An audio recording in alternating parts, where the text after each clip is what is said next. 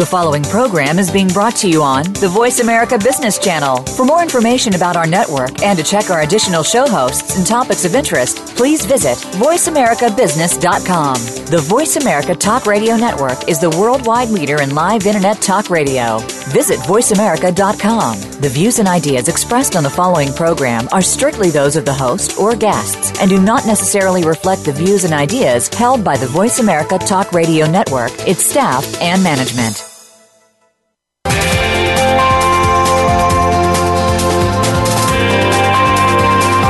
Welcome to a very refreshing hour of business talk. This is Industry Cloud Trends with Game Changers, presented by SAP. The best-run businesses run SAP. You'll hear from the innovators who know how to use game-changing technologies and business strategies to shake up the status quo in your company's cloud strategy and help your organization move in exciting new directions. Now, here's your host and moderator, Bonnie D. Graham. Welcome, welcome, welcome. And if you want to run with the Game Changers, I promise you're in the right place. This is Industry Cloud Trends with Game Changers Radio. We are live. It's already September 15th, 2015, coming to you from New York and everywhere. So let's get started. The buzz today is better together. What does she mean by that? Let me tell you. The insurance industry appears to be at a tipping point. What does that mean? Well, they're on the verge of exciting and massive growth. But this requires historically independent risk and finance professionals to leave their silos, where they're all shuttered up doing their own thing, and collaborate. What a thought! Is it possible? Well, according to a 2014 IDC white paper commissioned by SAP, an integrated risk finance profile can facilitate a lot of good things. Improved financial forecasting, and who doesn't want that? Enhanced timeliness, accuracy, and completeness of information. What are you going to do with that? Well, it's going to give your company a 360 view to help with effective decision making, and who doesn't want that? And it'll help to enable faster response to the evolving regulatory mandates. And we all want to have to deal with regulations and mandates, and you don't want to be a laggard. You got to keep up with those. But listen, is this realistic? Is it possible to get risk and finance together? We've assembled a panel of experts literally from around the world today. Very honored to have them all with us. And we're going to be addressing this topic. And the topic we're calling, very interestingly, is an interesting math problem. We're calling it risk plus finance. 1 + 1 = 3. I know, keep scratching your head, but listen up and we will explain as we go on. So first up, I'm very pleased to welcome our first panelist. He is calling in from Zurich, I believe. And his name is Daniel Haudenschild. We'll spell it Haudenschild. He leads the Performance Improvement Division for EY's Financial Services Advisory in Europe, the Middle East, India, and Africa, and EY's SAP practice for financial services in the region. And Daniel has a very large business card. And he has sent me a wonderful quote from Abraham Lincoln. That's the 16th President of the United States. Here's the quote. "Give me 6 hours to chop down a tree, and I'll spend the first 4 hours sharpening the axe." Well done, Abraham Lincoln. Daniel Haudenschild, welcome to the show. How are you today, Daniel? Yeah, thanks, Bonnie. Not bad at all. I'm very happy to be here. Delighted. First of all, what time is it in Zurich? Tell me, are we keeping you up? No, this is regular working hours, so it's about 6 o'clock, and the sun is still kind of shining in the sky, and it's just coming to the end of a regular Tuesday afternoon. Okay, well, thanks for joining us. Tell me, you picked a quote from Abraham Lincoln. Very interesting. What does this have to do with our topic today?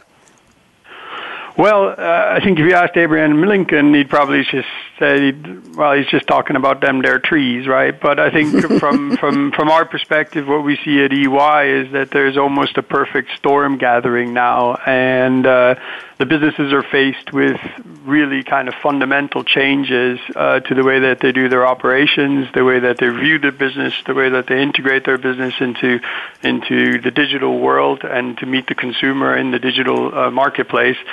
And there will be winners and losers of this, and obviously, in after the storm, it'll be a lot easier to collaborate with those who are left over because there will be fewer of them. And what we see here is essentially that if it was up to me, given the time frame, I'm not saying wait until later, but given the time frame, I think companies need to be really, really sure about how they're going to move, how they're going to differentiate their brands in this weather, and then make one decision when they do decide to execute and follow through that decision until they sort of felled the tree. Very interesting. I love when you said "dem dare trees." That was very charming, Daniel. I didn't expect that coming from you. My question is, it sounds like what Abraham Lincoln did and what you are suggesting is you have to think, you have to plan, you have to know the landscape literally before you do anything. So is 6 to 4, just going back to this quote, and we're on the subject of math today, is 6 to 4 a good ratio? Plan for 6 of the 6 hours, plan for 4 before, and sharpen the axe before you do anything?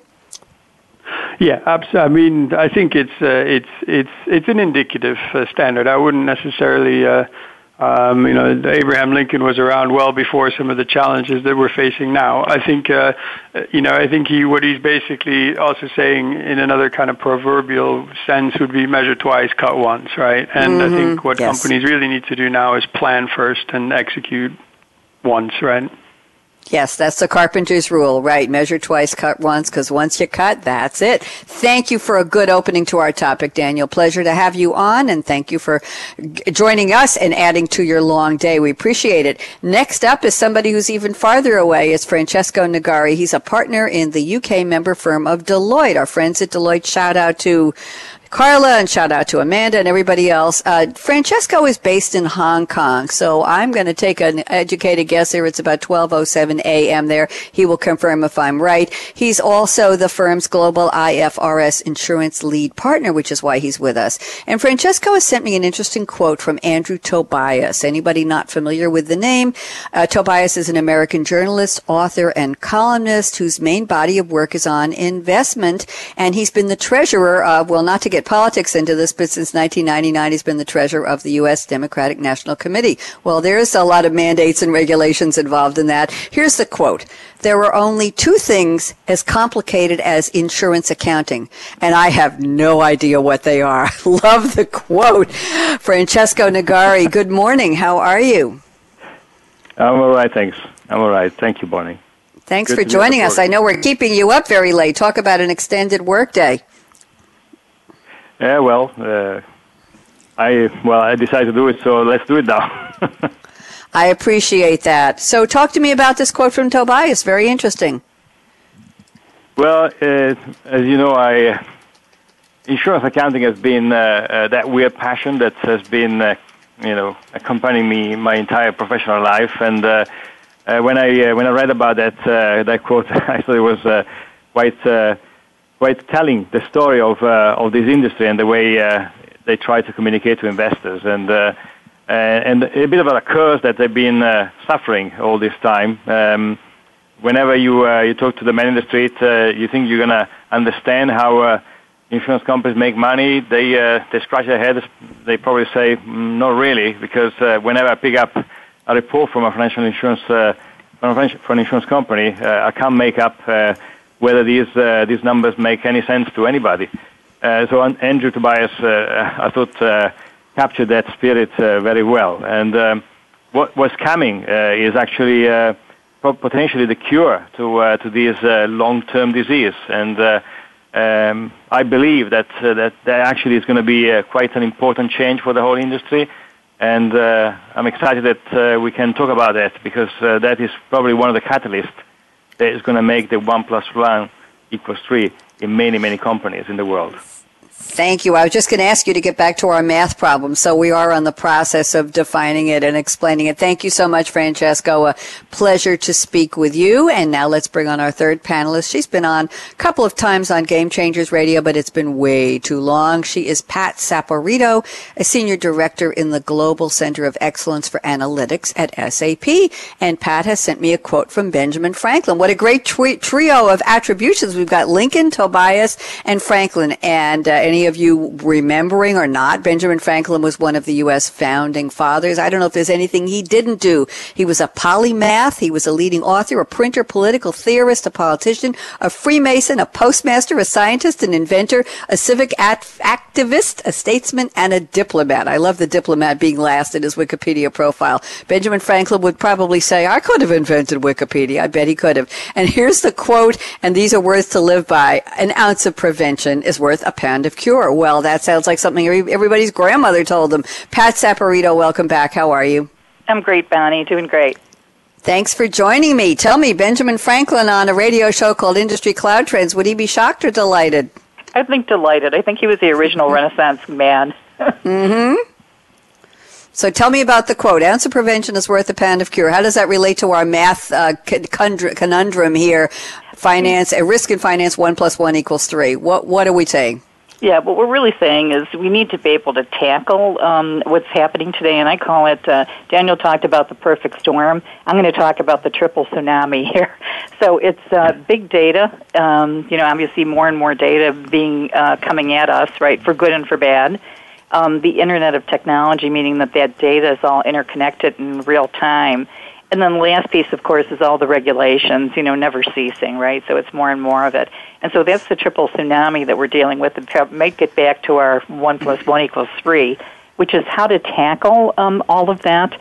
And so rather than wait and tackle it on the back end, tackling things after the fact, what we really want to do is be ahead of it and be able to recognize the risk issues and the finance issues, performance management issues, for example, upfront in real time, as much as we can look at those leading indicators for them. So that's Pat, go ahead. I was just going to ask if you agree that it's time for risk and finance professionals to leave those silos, leave those ivory towers, if you will, and start talking. Is that what's key here? Mm-hmm, absolutely. That's absolutely the key point, because the interesting part is that what ends up happening is if they have the same data foundation, I mean, their metrics are probably going to be different, right? But if they're working from the same data, regardless of who asks the request for ad hoc kinds of data calls, et cetera, or whatever, at least they'll come up with a consistent, it's all about consistency in terms of the response and of the data. Okay, thank you, Pat. Also, good introduction here. 3 good quotes, 3 good panelists, and now I have probably the toughest thing I want to ask all 3 of you. Pat knows the drill, but Daniel and Francesco are new to this, so I'm going to start with Daniel in Zurich. What are you drinking right now? What's in your cup today, or what are you planning to drink after the show, Daniel? Talk to us. I've got a Japanese green tea in my cup. Although I wish it was kind of an espresso, but I found that if I drink too much espresso, I kind of spend half my day sort of hovering lightly above my desk, and the green tea gives me the ability to kind of have the same type of concentration without the added jitteriness, and so that's what's in my cup today. I love that expression, hovering above your desk. I made the mistake years ago, Daniel. I used to work for, where was I? I was at Nokia. And so we had a big meeting one morning, and there was some extra coffee on the tray somebody brought in. They said, "Hey, Bonnie, would you like a coffee?" Now, I wasn't a coffee drinker. I didn't think about decaf versus caffeine. All I knew was that caffeine was not my friend. Well, I didn't ask. I took this huge cup of coffee and was very thirsty, and I drank and drank and drank. Talk about hovering above the desk. I think I was just an inch under the ceiling for the entire 3-hour meeting, Daniel. Jitters doesn't even describe it. It took me 3 hours to come down from that caffeine. So I really appreciate what you say. I've never heard it quite described in my terms, but thank you very much for the thought. I appreciate that. Francesco Nagari, what does one drink at 12:14 in the morning in Hong Kong when you're on a U.S.-based radio show? Well, my drink is an Italian coffee. It's an espresso, double in fact, made with Illy Cafe, which is a coffee that is made in the town of Trieste in the northeast of Italy. It's my favorite coffee, and I made it with my coffee machine, which is a tazzona, which means big cup in Italian, from a coffee maker factory in Italy, also called Bialetti. And Bialetti is a company that invented that coffee machine that most households have got, the Moka, in 1933. And that was the same year when the founder of the Illy Cafe started their business in Trieste. And it's just a fabulous coincidence that 2 of the best things about coffee that there are in the world are in my house here in Hong Kong, and they keep me awake to make sure I do a good job in the show. Oh, that's very sweet. I appreciate that. You said you're having a double espresso, right, Francesco? Yeah. And I learned recently, I want to share this with Daniel, I didn't know it, that espresso shots have fewer milligrams of caffeine than regular brewed coffee. Did you know that, Daniel? I didn't. I did know that. I did think if you want to really get the kick me up, the best coffee you can get is that kind of diner cafe coffee, that comes in those big jugs. That's right. The espresso doesn't quite have the pick me up that those do. That's right. 1 2-ounce double espresso shot has about 80 milligrams, 80 of caffeine, whereas a 12-ounce brewed coffee, as you said, the diner mug or bigger, has about 120 milligrams. So we're talking about 50% more. Wow. Very interesting. I did not know that until recently, and I'm glad you did. And Pat Saporito, where are you calling from, Pat? I know you're somewhere in the U.S., and what time of the day is it, and what's in your cup? Yeah, it's easy today. It's about 12:15. I'm actually on the East Coast. I'm in New York, unbelievably, since I've been spending most of my time in Latin America. And I would say at least 50 to 60% of my time. And, and given that, Bonnie, I decided this morning I would try some, it's a Latin coffee, or it's not a coffee, it's a stimulant, called yerba mata. So, yerba mata, I've heard I don't think I can even pronounce it. So it actually, a little disappointed. I kind of taste like, actually green tea is better is my comment. But it promises all kinds of wonderful advantages. I'll let you know later. Okay, well, I'll tell you what, I'll just give you a little background here. Yerba mate, Y-E-R-B-A-M-A-T-E, like mate, is a beverage made from the leaves and stems of a powerful rainforest tree native to the subtropical rainforests of Paraguay, Brazil, and Argentina.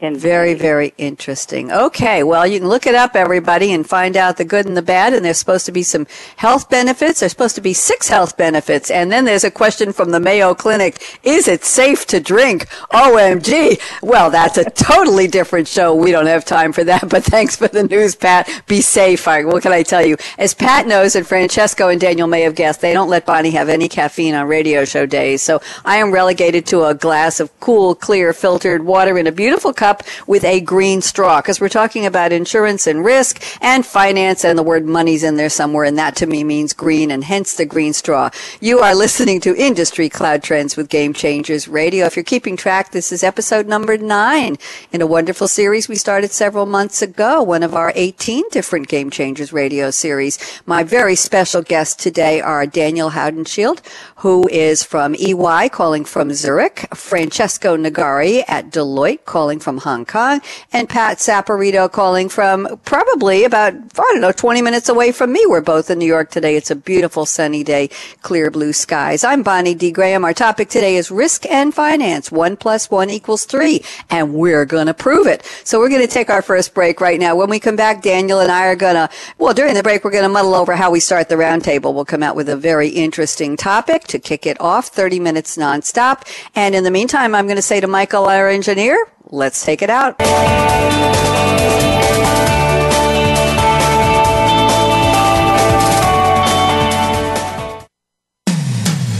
When it comes to business, you'll find the experts here. Voice America Business Network. SAP, co-innovating alongside customers, is taking its industry-specific solutions into the cloud. Join us to learn how to make the world run simpler in the cloud without missing a beat. It's a tall order. Industry Cloud Trends with Game Changers brings together the people who are making it happen. We'll delve into very specific industry challenges and also solutions that run across disparate industries, all to help you succeed in your mission. Join our experts as they analyze and discuss how business leaders can shape the future of change. Industry Cloud Trends with Game Changers is presented by SAP. Visit www.sap.com. When it comes to business, you'll find the experts here. Voice America Business Network.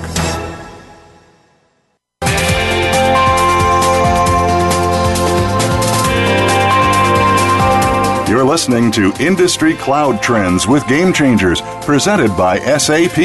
Email your comments and questions to bonnie.d.graham@sap.com. And you're invited to tweet during and after the live show using Twitter, #SAPRADIO. Now, let's get back to Industry Cloud Trends with Game Changers. Welcome back, and we would love for you to join us on Twitter. We've got some active tweeters here. Joe Pacor, P-A-C-O-R, tweets under the handle P-A-C-O-R-J-O for Joe. Thank you very much. He's keeping track of the conversation here. We also have our good friends at Deloitte SAP, just how it sounds, at Deloitte SAP. And we've got Brittany Schaefer at SAP tweeting at BASCHAEF. There you go. So we'd love to have you join us. Hashtag SAP Radio. Any interesting questions or comments? I'll be happy to read them on the air. So we're going to get our roundtable started right now with Daniel Haudenschild from EY. And Daniel, I'm looking at your notes, and here's an interesting way to start, I think. You say the classic insurance model is dead. Companies who do not change their approach will be so as well. That sounds very dire and damning. So let's talk about that. Daniel, why don't you kick this off? Yeah, well, thanks, Bonnie. I mean, I think again, from what we see in the marketplace at the moment, right, is that technology is essentially really fundamentally changing the nature of the game, right? I mean, if you look back, to the point in time where Lloyd's was still insuring the ships coming in from Africa, and they had a central bell on the floor so that all the underwriters would know exactly, when a ship had come in, or two bells if a ship had not come in, or if there was an issue with it, so everybody could make their adjustments to their figures at the same time. Right now, that's the knowledge that's power in that particular place, right? And now, what you're looking at is a place where digitalization and the consumer are changing the way that knowledge is driven and the way that risk is assessed. You don't have to look too far to find examples, right? If you take, for example, self-driving cars, right? Mm-hmm. So how do you insure a fleet of cars where basically, the car is almost incapable of making accidents, right? That's one complete market now closing off to the insurance companies. Another classic insurance example is I want to go skiing. I'd like to insure my skis and my family, while I go. For classic insurance companies, that's very difficult to do because it breaches life and health as well as property and casualty, right? And companies can't keep up with even that kind of change, right? So what you're looking at is a place where digital disruption and the technology of the future is actually just pulling out the rug underneath some of these classic insurance companies. And they're looking at their old archaic architecture and saying, how can we possibly keep up with the modern, with this demand? And there will be some who don't make that renovation, who don't make that change. Interesting. Is this keeping the CEOs awake at night, or everybody else at the C-suite table, Daniel, in insurance companies? Well, I think there's a mix, right? I think that there's the companies that recognize it. Mm-hmm. And then there's the companies that recognize it and don't know exactly what to do with it, and then there's the companies that are acting on it. And there's obviously a lot of noise and a lot of hype, right? And it's coming back to kind of that measure once or measure twice and then cut once quote. It's very difficult to understand what exactly to do about it. Okay, let's get Francesco Nagari at Deloitte. Your thoughts, Francesco? Thank you, Bonnie. I have to say that I tend to agree with Daniel.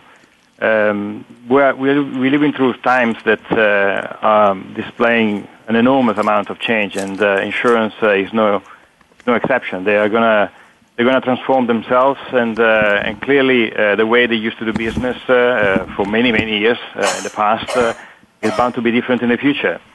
And that's where actually my mind travels. Then is how can finance and risk executives in a business which is changing so much continue to do their job and to do it even better than before? Because clearly the pace of change that Daniel has been talking about is also going to demand faster data being produced, and the most commonly demanded piece of data in an insurance company is the profit, which is normally given by finance people, and the capital, which is often given by risk people. Because any chief executive that wants to understand what's going on in the business, and they will have to be accountable to the investors, they will have to talk about, what is the return on capital. And so all these changes will put pressure on the return on capital, and you can actually use that to measure the success of this transformation business by business. It's fascinating to see how the way of integration of risk and finance can actually help us measure the death or the resurrection of the insurance industry. Thank you very much. Excuse me, I got a little tickle in my throat here. Pat Saporito, join us. What do you think? Agree, disagree with what Daniel and Francesco have said? Yep, I agree, but I think there's an opportunity, right? And that opportunity really requires companies being agile. So they have to be able to see, number one, what's happening, literally, either inside and outside their organizations, right? Be able to use the data and to be able to see what the impact will be within their organizations, right? And to Francesco's point about profitability and capital, right? Where do you allocate your capital, right? And how do various factors actually affect your potential profit?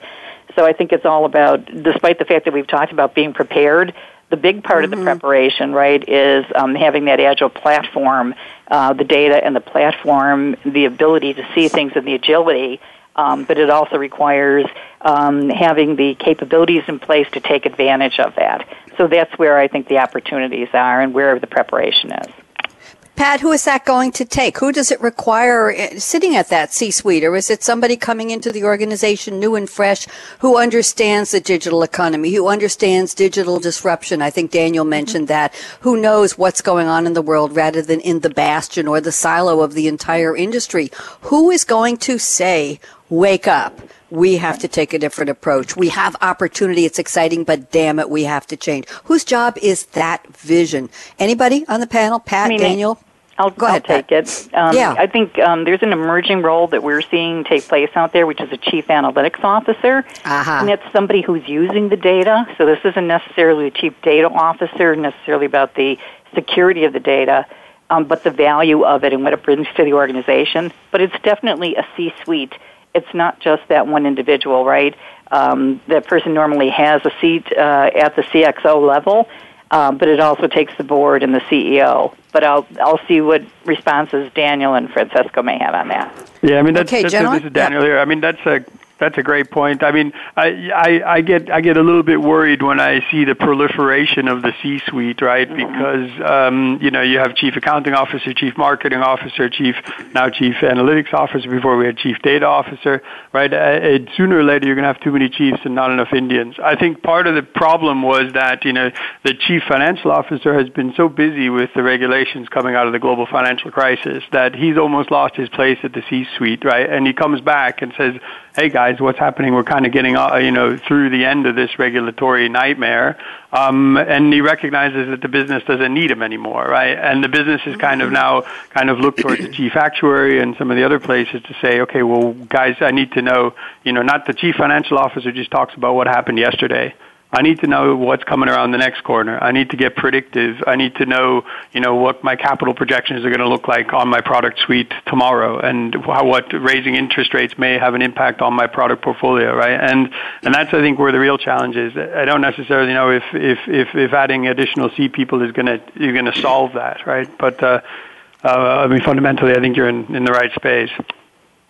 Francesco, agree, disagree? Well, I just wanted to reflect on one point here, is that everyone, Daniel, Pat, talked about the need to see what's coming in the future. But for the insurance sector, unfortunately, the metrics that people have been using to measure any financial dimension that can be used then to predict the future is fundamentally flawed by the fact that there isn't a common language, there isn't a common standard, and everyone can tell you, well, that's the profit, that's the capital. And then if you try to compare that across countries, you immediately have somebody telling you, actually, if you compare country X with country Y, you need to bear in mind this thing and that thing. And that's why Andrea Tobias was saying, insurance accounting is complicated. And I don't actually remember what are the other complicated things that are as complicated as insurance accounting. If you cannot make the language simple, you end up having a lot of insurance companies ending up in that bucket that Daniel was talking about earlier. Those companies actually don't know that this change is happening because the numbers are not telling them. And without a common language, that visibility internally and externally is going to be fundamentally flawed. So that's something that is terrifying for the industry because you got so many changes going on at the same time and no real language that can actually spread the news around. Daniel, and do you I hear see you. IFRS 4 Phase 2 to be the solution to that? I think that is an element of the solution, because certainly from an investor perspective, and if you look at the life insurance sector in particular, there is no common language that can help the investor make sense of where to put their capital. You're right in saying that some of the lines of business are going to die because technology is evolving and is changing the risk profile of those classes to a point that it may become redundant in the future. But how much capital have you got there? What is the profit? Can you actually run it off and make money before it is dead? And how long is it? All that information is currently contained in a black box, and you cannot really say what is it that you got in a company. IFRS 4 Phase 2 is going to introduce two things. Whether you like it or not, everything is going to be on a consistent basis for the first time in the history of the insurance sector, and there is going to be more transparency. So those two things, consistency and transparency, are going to help with the solution. But it's not going to be one ingredient that's going to make the recipe. You need the other things. Now, panel, we have segued into exactly where I wanted to go, which is a definition and some exclamation points, not expletives, but exclamation points about IFRS. So allow me, please, just to backtrack one little bit. And I'm looking at Francesco Nagari's notes, and I'd like to start with your comment on the IFRS, and then we can continue this any way you wish.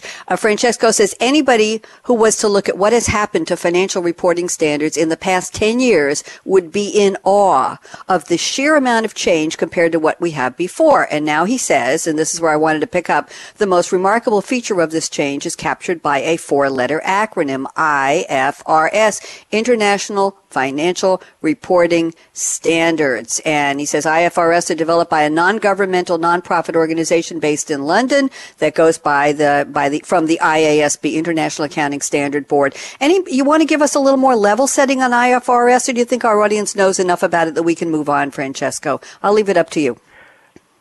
Well, I just want to say that this is effectively the if you like, if I can stay on the analogy of recipes and cooking, this is the recipe book. This is how you cook the various dishes that you serve in a meal. This is a body of rules that this body, the IASB, has developed, covering all the transactions that happen in the economy every day. And this has been the basis that chief executives and chief financial officers have used to produce financial reports and tell their investors that we're doing well and this is why, and they're reporting profit.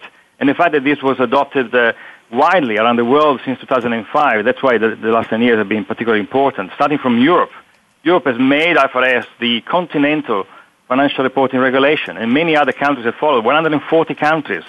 The United States of America are still the biggest capital markets. They are not using IFRS, but they are allowing IFRS reporting companies to issue shares in the stock market in New York, for example, presenting IFRS financial statements. So that is becoming de facto the global language for finance. So when I look then at insurance, saying, well, great, how is insurance still suffering from that? But the reason is that for insurance, there is a big label called IFRS on top of it, but if you scratch the label underneath, you find exactly the same differences that existed before. And that's because when the IASB tried to figure out what to do for insurance, they realized it was, as Andrea Tobias again said, it was very complex. And so they decided that, we need to take more time, we need to build consensus around it.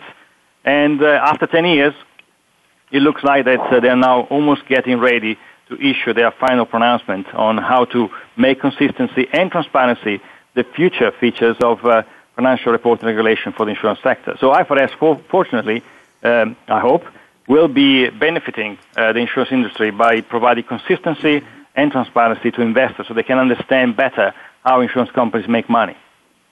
Thank you, Francesco. Is there any comment here about how it took 10 years for them to get around to solidifying these rules? Is that anything say about anything, how complex or what a spaghetti pile of rules they had or didn't have before? Anything to add to that? Well, this is Pat. I'll take that up. Being in North America, right? We don't have, basically it's not one federal regulation, right? We have basically all the state regulators.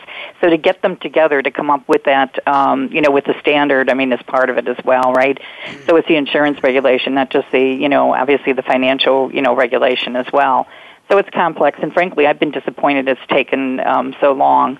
I think it'd be interesting to see how Solvency II would take. At some point, we'll talk about this maybe in the next area, how that also will affect, obviously, Solvency II as far as the enterprise risk management standard. Thank you, Pat. Daniel, comments from you, IFRS? Yeah, it's a good one, Bonnie, and I think if you ask the CFO, insurance companies are dividend machines, right? It's all about the balance sheet. It's all about the ability to have capital in order to pay dividends, right? And potentially, the new standards can give us a view on that, right? But if you ask kind of, some of the other regulators, then actually the insurance companies are there for the insured parties, right? And they're a fundamental part of the infrastructure that we need to have business work with the insurance and the reinsurance sector, right? And if I'm a pensioner, or if I'm a person kind of in retirement age, and I have a pension fund at an insurance company, and I look at the depth and the breadth of the cost of an IFRS 4 Phase 2 implementation, and I have to be sitting there going, and that's all coming out of what would be my margin on my pension fund, and thank you very much, then I have to really wonder if these regulations are actually serving, the insured parties, or if it's just really, really serving the purpose of the investors, right? I think that's where I would scratch my head. We don't want you scratching it too much, but thank you very much. Bonnie, if I... Yeah, sure, go ahead. Francesco, join us. Yes. Thank you. So I think there is a great benefit for customers. So the insured party that Daniel was referring to, and the benefit comes from the fact that what is really going to be the big change for the insurance sector as a whole when they move to these new reporting basis. Reporting basis, again, that is consistent for the first time in the history of this 400-years-old industry, is that investors will understand, will be able to compare. That means that the cost of capital, the cost of raising capital, which is the fundamental raw material to run an insurance company, you need capital, that becomes cheaper because capital can circulate, there is more attractiveness. When I talk to investors today, if you talk to a generalist, you say, are you putting your money into insurance stocks? Most of the times the answer is no. And the reason is because they say, look, why do I need to take a PhD in actuarial science to understand what the hell is going on an insurance company when I got the rest of the economy to invest on? My clients are happy, my fund is doing well, I can leave the stock from the insurance sector out of my fund and still be happy. It's not going to make a change. The result is that there is far less demand for insurance stocks today because of this opacity in their financial reports than there is for any other industry. And IFRS can really break that. You remember I was talking about the curve on insurance reporting. It's really that image of a black box nobody understands, which really makes an investment decision in the insurance sector a difficult one. It requires a lot of investment in knowledge from an investment perspective, and that's not easy to get. It's not cheap. So if you get more capital, then insurance companies can do more investments, can actually focus on improving their processes, and can lower the cost of their products. And the pensioner will be the first to benefit from that because they will pay less to get the same protection, the same benefits that they need to live a comfortable life. So I think that there is a good story, a good benefit for the customer as well as the investors here. Good news. Pat Saporito, any thoughts on this before we move on? No, I'm good. Okay, I just wanted to bring up something. I was curious about the beginning, the genesis, if you will, of the insurance industry. I thought it would be an interesting story just to add since we're talking about modern times and we're really talking a lot about the future. So I Wikipedia'd, of course, when did the insurance industry start? Anybody know the approximate date and which civilizations practice what we know is to be the first distribution of risk in a monetary economy? Francesco or Daniel or Pat? Anybody know that? Probably in Greece or somewhere. And again, it's my guess would be the Middle Ages in Venice when there was these first ships sailing around the Mediterranean. You're not too far off. Daniel, want to take a stab at this? No, that's would have something with ships, but that's about as far as I would go. Yes, okay. The first methods of transferring, I'm reading, first methods of transferring or distributing risk in a monetary economy were practiced by Chinese and Babylonian traders in the 3rd and 2nd millennia BC, respectively. Here we go. Chinese merchants traveling treacherous river rapids would redistribute their wares across many vessels to limit the loss due to any single vessel's capsizing. And the Babylonians developed a system recorded in the famous Code of Hammurabi, 1750 BC, and practiced by early Mediterranean sailing merchants. If a merchant received a loan to fund his shipment, he would pay the lender an additional sum in exchange for the lender's guarantee to cancel the loan should the shipment be stolen or lost at sea. Interesting? There you go. Yep. There you go. So hopefully we all learned a little. I thought it'd be just interesting to see what we're talking about, because we're projecting, and why not look back over our shoulders? Okay, Pat Saporito, we mentioned in the beginning, I did in my opening, about regulatory mandates and being able to respond faster, which everybody wants. And our topic, of course, today is risk and finance, 1 + 1 = 3. So let's talk about some things from your notes here, Pat. You say the recent rise of market unpredictability and challenges confronting the insurance sector is primarily due to added stress from new or expanded regulatory risks, ranked as the foremost risk finance pressure by insurance polled in the recent IDC study. The second factor is continued macroeconomic uncertainty. Let's focus on regulatory risk. Pat, what do you want to say about this? Yeah, just more that there's more and more of it, right? So clearly, we've already talked about IFRS, but there's all kinds of other regulations, coming forth. So it's not just a matter of if, it's when, how much, and how do you actually comply with it. So the point about the macroeconomic uncertainty, right, and that's something that we're all seeing, even as consumers today, right? How's your portfolio doing? I know mine isn't quite as bouncy as I'd like it to be, right? Please. And it's up and down. We can all see this every day. It's just this whole connected, interconnected, world economy, if you will. And that all, obviously all of that then goes back to risk, right? Goes back to some of the regulatory environments as well. So that's partially what I wanted to talk about. Thank you. And by the way, my rule of thumb is don't peek. Don't look. Don't look at your portfolio. I made the mistake of looking about 3 weeks ago. It was a great big $100,000 down, and it's not that big to begin with. And I said, damn it, Bonnie, the curiosity really got this cat. No, don't look. So I just looked again, Pat, and it's on the way up a little bit, but what a slow climb. It's heartbreaking. Talk about the economic instability. Daniel, join us. What do you think about regulatory being able to respond quickly? Is that ever going to be really possible to regulatory mandates in insurance? Well, again, I think it gets down to some of the questions that Francesco mentioned. I think it is that there are multiple ways to view, the efficiency or the effectiveness of an insurance company to manage risk, and market consistent balance sheet, economic valuation, solvency are all, and U.S. GAAP all have a view of that. And unless you're able to kind of walk effortlessly between those different regulatory multi-gaps, it's going to be extremely difficult to have that consistent view.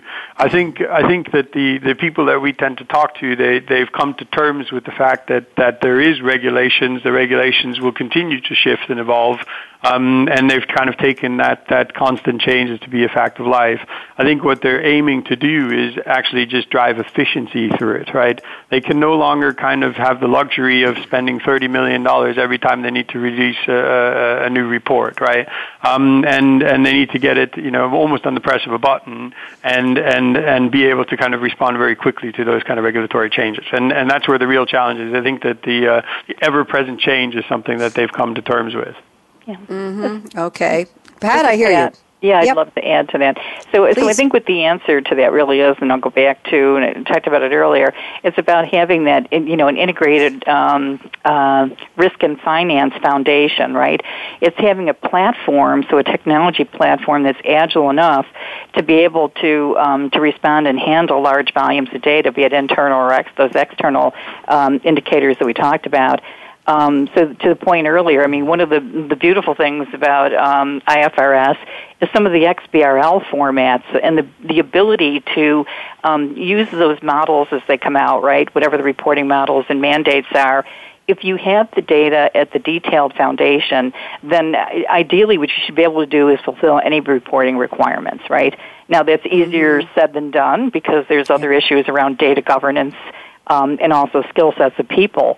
But I think that's what we're really talking about is this integrated risk and data foundation and offering that agility to respond. Thank you. Agility, there's a word we would all love to hear. Yes, Francesca, here. I would like to add that one thing that is going to come out of the IFRS reform and is going to play out in a few years' time, so it's not immediate. But the one thing that is really going to make all these new technology that can really empower risk and finance to work together is the fact that suddenly, unlike today, you have just one language to report profit and capital across all the insurance business that you are putting together in a group. So take big players like AXA, Allianz, Prudential, Aviva. They got operations everywhere in the world.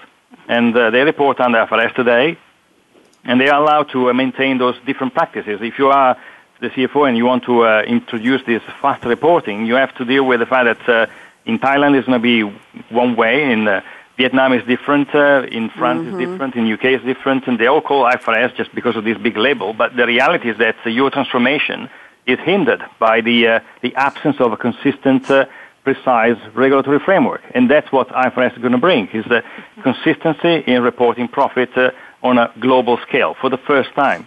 Solvency II is another example, is regional and is clearly impacting a big market, which is the European Union, but it's not as global as IFRS. However, also solvency regulation is evolving towards a global template, at least, because the International Association of Insurance Supervisors has said, look, we have observed the ISBs doing this work on financial reporting rules.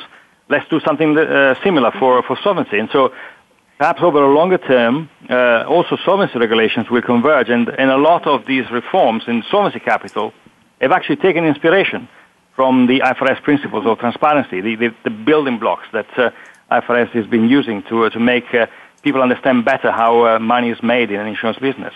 So I think that this will make these transformations from a technology and data perspective even more powerful in the future. Thank you, Francesco. Yeah, and I think this is Daniel here. I mean, I think it depends how people end up using it, right? And there's kind of two ways. One is you can kind of comply to the regulation because you need it to, right? And I think and there will be companies that do it that. Oh, it's another report that we need to get off. And then there's a second kind of company that's going to really kind of embrace it and says, look, this has an impact on everything we do. This is how we measure profits. This is how we measure profitability. This is how we choose customer. This is how we understand source of earnings. And at that level, then we need to embrace it and really change the way we fundamentally do things around here. And I think this goes back to what Pat was saying. I mean, here you do need to have that concept of a universal journal. You do need to be able to have that integrated data set between the actuarial systems, the finance accounting system, and the profitability management and reporting systems, right? And if you don't have that, you don't stand a chance really to kind of get to that second level of evolution where you say, okay, we've defined new standards not just because the regulators made us, but because we fundamentally want to understand the way we run our business this way. And I think we're still quite a ways away from having that that change. Right, but this is Pat. I agree with you, Daniel. But that's what I think. I was talking another event a few weeks ago. I said there is an important regulatory dividend here, and that's really the one thing that if you embrace these changes, you make them work for your business at the same time as you make them work for the regulator because you want to be compliant. That's really could be the ingredient to make the 1+1 of risk and finance delivering at 3.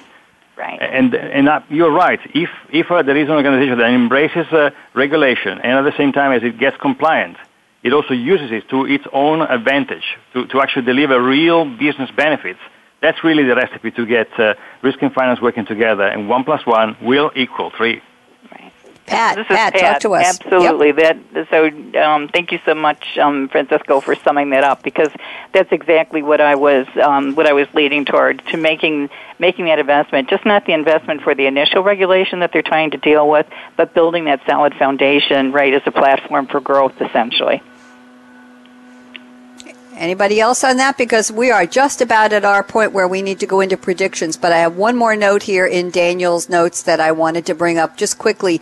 Daniel, you say actuarial modeling is a silo function in risk assessment. It may be the downfall of several global organizations in the coming years. You want to just make a side note on that, please, Daniel, before we go into predictions?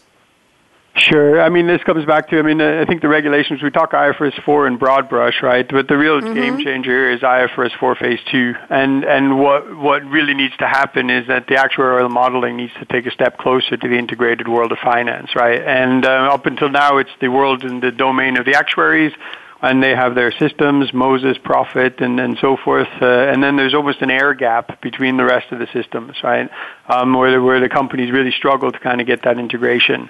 And up until now, there hasn't really been a driver to kind of get that integration into play. And what we really see now is that, okay, it's time to lift the bonnet on those systems and also that functionality, and really kind of have a symbiotic relationship between the actuarial modeling used to predict revenue forecasts and cash flows, for a life portfolio, and what the impact is on the results. Thank you very much. It is time for us to move into our crystal ball predictions round. I think most of the show has been talking about future forward, looking at what will happen when IFRS finally gets here and the future of the insurance industry. And, of course, our big conundrum, risk plus finance, 1 + 1 = 3. And I think we solved that math problem. But let's go take a look into the future. And I'm going to start off with Daniel Haudenschild. Daniel, I love the year 2020 just because it has a certain ring to it. Maybe you do, maybe you don't. Take a look into the real crystal ball right now and tell me what will be different about this topic at some point in the future where you can see forward. And I'm going to give you, let's just say, 90 seconds for your prediction. So, Daniel, at EY, predictions, go. So, I see a world where right now we have to make a choice. We have to make a product choice. We have overlap between product. And I think a lot of that is going to go away. I see that the insurance companies of the future will be a background effect of a financial service portfolio, which may be administered to me as a rising wealth person or somebody that's looking after me from a complete financial perspective portfolio, right? I want to make sure I'm covered for everything. I give somebody else the contract, and if anything happens, I can kind of claim against that, right? And so I need somebody to make sure that he uses the information around my wider environment, what I do, where I go, where I'm involved with, what kind of risks, what kind of sports I like, and make sure that I'm insured all the time. And I don't want to have to deal with the bother of saying, okay, now are my skis insured as well as my poles, or just the skis? And I want to be able to kind of just go in the ease of saying, if anything happens to my stuff, I got a number to call and somebody will take care of it, right? And I think that's the world that we can get into, right? But it's going to take a lot of cooperations between companies that do financial services, such as banking, and companies that do insurance, which is another divide that we haven't really gotten to crossing too much yet. Well, I like that. I think that's worth skiing toward, Daniel, very much. Whatever steepness the mountain may be. Thank you. Good picture there. Francesco Nagari in Hong Kong. Predictions, 90 seconds. Go. My year is not 2020. It's 2025. So 5 years after what is currently expected to be the mandatory effective date for the new IFRS. And I see an insurance industry which is much more powerful than it is today, because investors can see its role, its profitability, its capital strength, and therefore they've been pouring money into that business with great capital in their hands. The insurance companies have been investing in infrastructure, have been helping developing economies to create the wealth that they need to make more and more million people living better lives. And at the steering wheel of these companies, I see a new professional. Somebody that doesn't say, I'm part of risk or I'm part of finance. They are just new finance risk professionals. A new name will be in place then. I don't know what it is, but it's going to be a new professional capable of spanning across risk and finance and able to deliver all the key metrics that can keep all the stakeholders happy that the business of insurance is in good hands and is delivering good value to investors, policyholders, and all the other stakeholders, and also keeping the regulators happy at the end. That's the world I can see in 2025. That's a lot of happiness, and if we have to wait 10 years for it, I think it's another 10 years is worth it. Pat Saporito, I have got 60 seconds for your predictions. I know you can do it. Go ahead, Pat. Okay, so I'm on the same page as Daniel is, and then I see, I think it's already happened, obviously, on the corporate side for corporate customers, where there's obviously corporate risk managers in managing their own risk portfolios, et cetera, and really having insurance companies delivering services. So I agree with Daniel is where he sees from a consumer perspective where the role of an insurance company is going to change, and I think they would become part of almost a value chain that's customer-oriented. So we'll just be one piece of it, and maybe it'll be around the assets that are the subject of interest for those insureds and policyholders. That's what I see, and then the whole topic of and risk and finance is going to change right along with that. So what I see is the chief risk officer integrating with the chief financial officer. And right now, already the risk professionals, 42% of them already report to CFOs. So we shall see. Thank you. Indeed, we shall see. Thank you very much, Pat Saporito at SAP, Francesco Nagari at Deloitte, and Daniel Haudenschild at EY. Pleasure to speak with all three of you. I think it was a great conversation. Good energy, good passion, good engagement, and that's why we invited you three professionals who are our game changers today. Shout out to Matt Small at SAP, who sponsors this series, Industry Cloud Trends with Game Changers, and everybody who supported this. And shout out to our tweeters, Joe Pecor. Thank you, Joe. Nice to see you here. Brittany Schaefer, lovely to see you. And Deloitte SAP, always happy to see you. I'm Bonnie D. Graham. That's it for our day. We did 2 live shows today. We got 3 shows tomorrow. We are in the Game Changers mode. Shout out to Michael and the Business Channel team as well for getting us on the air. So here's my call to action. And whether you're insured or not, I want you to take my call to action very seriously. Fasten your seatbelt. Even if you're a driverless car, fasten your seatbelt. What are you waiting for? Go out and be a game changer today. Have a great one. Bye-bye.